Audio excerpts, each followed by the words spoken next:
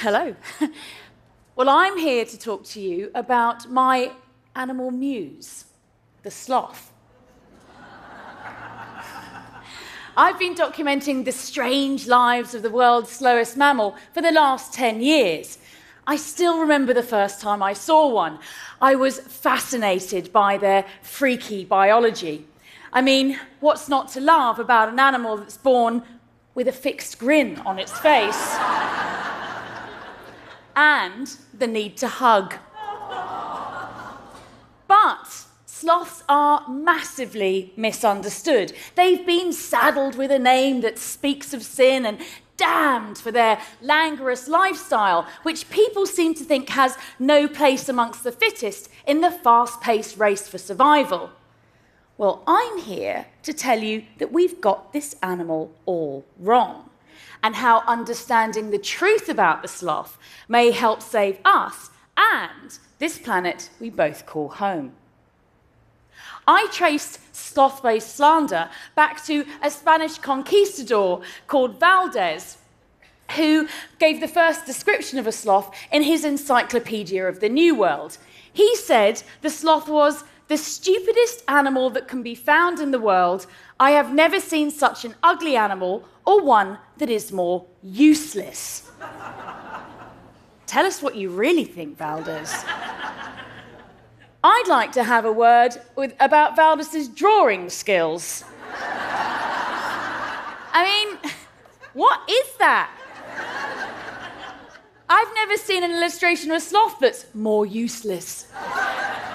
But I mean, on the plus side, he has given the sloth a remarkably human-like face, and sloths do have remarkably human-like faces.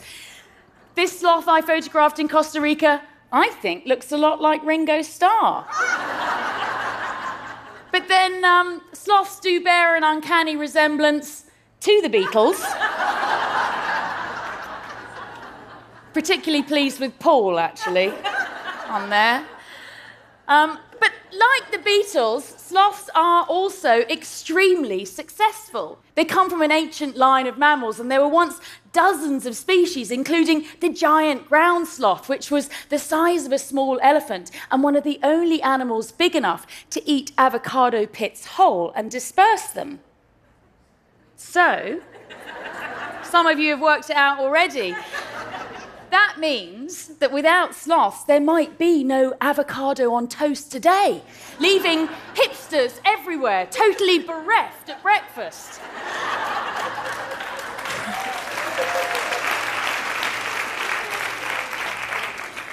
Today, there are 6 surviving species, and they fall into 2 groups. You've got your Bradypus three-toed sloths. They're the ones with the Beatles haircuts and the Mona Lisa smiles. Then there are the 2-toed sloths. They look a little bit more like a cross between a Wookiee and a pig. They live in the jungles of Central and South America, and they're extremely prolific. There was a survey that was done in the 1970s in a Panamanian tropical forest that found that sloths were the most numerically abundant large animal. They took up 1/4 of the mammalian biomass. Now, that's an awful lot of sloths, and suggests they're doing something very right indeed.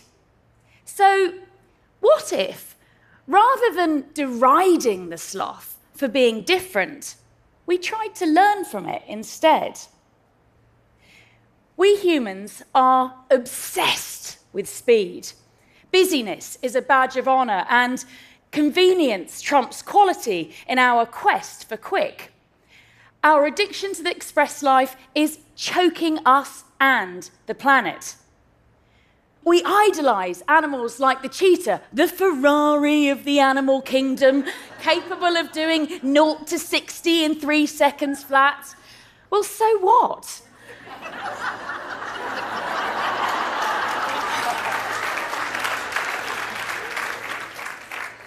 So what? The sloth, on the other hand, can reach a leisurely 17 feet a minute with the wind behind it. But being fast is costly. The cheetah is speedy, but at the expense of strength. They can't risk getting in a fight, so they lose 1 in 9 kills to tougher predators like hyenas. No wonder they're laughing. The sloth, on the other hand, has taken a more stealthy approach to dinner. They survive by capturing and consuming static leaves. But you see, leaves don't want to be eaten any more than antelope do, so they're loaded full of toxins and very hard to digest. So in order to consume them, the sloth has also had to become an athlete. A digesting athlete. The sloth's secret weapon is a 4-chambered stomach and plenty of time. They have the slowest digestion rate of any mammal, and it can take up to a month to process a single leaf, which gives their liver plenty of time to process those toxins. So, sloths aren't lazy. No, they're busy. Digesting. Yeah, really busy. Hard at work, that sloth. Very hard at work. And of course, leaves have little calorific value, so sloths have evolved to spend as little energy as possible. They do about 10% of the work of a similar-sized mammal and survive on as little as 100 calories a day, thanks to some ingenious adaptations.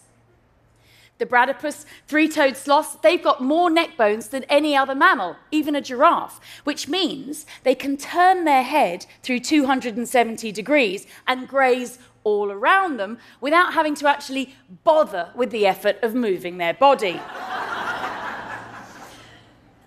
It also means that they are surprisingly good swimmers. Sloths can bob along in water 3 times faster than they can move on land, kept afloat by trapped wind. So, sloths are the only mammal that we know of that don't do flatulence. When they need to expel gas, it's actually reabsorbed into their bloodstream and expelled orally as a sort of mouth fart. Turning their lives upside down saves further energy. They have about half the skeletal muscle of a terrestrial mammal. They don't really have so many of the extensor muscles that are the weight-bearing muscles. Instead, they rely on retractor muscles to pull themselves along.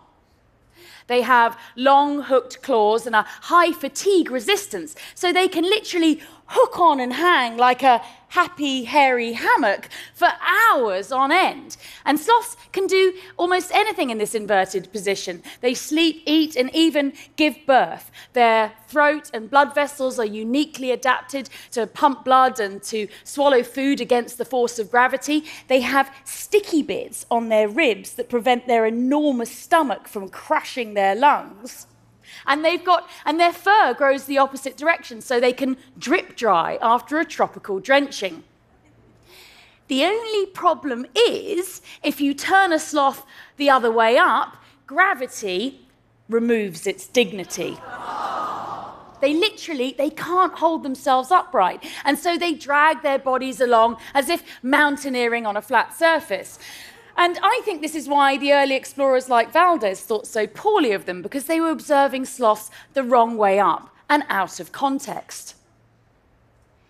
I've spent many happy hours mesmerized by moving sloths. Their lack of muscle hasn't impeded their strength or agility. Nature's Zen masters of mellow move like Swan Lake in slow-mo, with the core control of a Tai Chi master. This one has fallen asleep mid-move, which is not uncommon. But you're probably wondering, how does a dangling bag of digesting leaves avoid being eaten? Good question. Well, this is one of the sloth's main predators. It's the harpy eagle.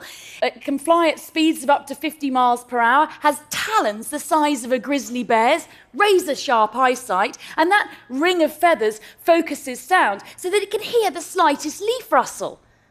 The sloth, on the other hand, has poor hearing, bad eyesight, and running from danger is clearly not an option. No, they survive by wearing an invisibility cloak worthy of Harry Potter. Their fur has grooves that attract moisture and act as tiny hydroponic gardens for algae, and they also attract a host of invertebrates. So they are their own slow-moving miniature ecosystem. they become one with the trees. And we think that their movements are so slow, they slip under the radar of the monstrous harpy as it's flying about the canopy, scanning for action. Sloths are stealth ninjas, and they rarely leave the safety of the canopy except to defecate, which they do about once a week at the base of a tree. Now, this risky and energetic behaviour has long been a mystery, and there are lots of theories as to why they do it. But I think they're leaving surreptitious, scented messages for potential mates. Because, you see, sloths are generally silent, solitary creatures, except for when the female is in heat. She will climb to the top of a tree and scream for sex in D sharp. Don't believe me? D sharp. This and only this note will get the male's attention. It mimics the sound of the Kiskadee flycatcher, so the female remains covert even when yodeling for sex at the top of her lungs. Her clandestine booty calls will carry for miles across the canopy, and males will beat a slow path towards her. I think scented messages in her dung will help send Romeo up the right tree so that he doesn't waste precious energy scaling the wrong one. Sex, by the way, is the only thing that sloths do swiftly. I've seen them do it in the wild, and it's over and done with in a matter of seconds. But then why waste precious energy on it, particularly after that journey? Unlike other mammals, sloths don't also waste time maintaining a constant warm body temperature. Energy from the sun is free, so they bask in the sun like lizards and wear an unusually thick coat for the tropics to keep that heat in. Sloths have a freakishly low metabolism, and we think that this might be one of the reasons that they can sometimes recover from injuries that would kill most animals. This sloth recovered from a double amputation, and I've known sloths that have managed to survive even power line electrocutions. And we now think that a low metabolism may well be key to surviving extinction. Researchers at Kansas University who were studying mollusks found that a high metabolism predicted which species of mollusk had gone extinct. Sloths have been around on this planet in one shape or another for over 40 million years. The secret to their success is their slothful nature.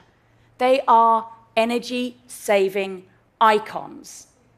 And I founded the Sloth Appreciation Society to both promote and protect their slow, steady, sustainable lives. I'm a pretty speedy character. I'm sure you've guessed. And the sloths have taught me a lot about slowing down. And I think that the planet would benefit if we all took a slowly digested leaf out of their book. How about we all embrace our inner sloth by slowing down, being more mindful, reducing wasteful convenience, being economical with our energy, recycling creatively, and reconnecting with nature. Otherwise, I fear it will be us humans that turn out to be the stupidest animals that can be found in the world. Thank you very much. May the sloth be with you!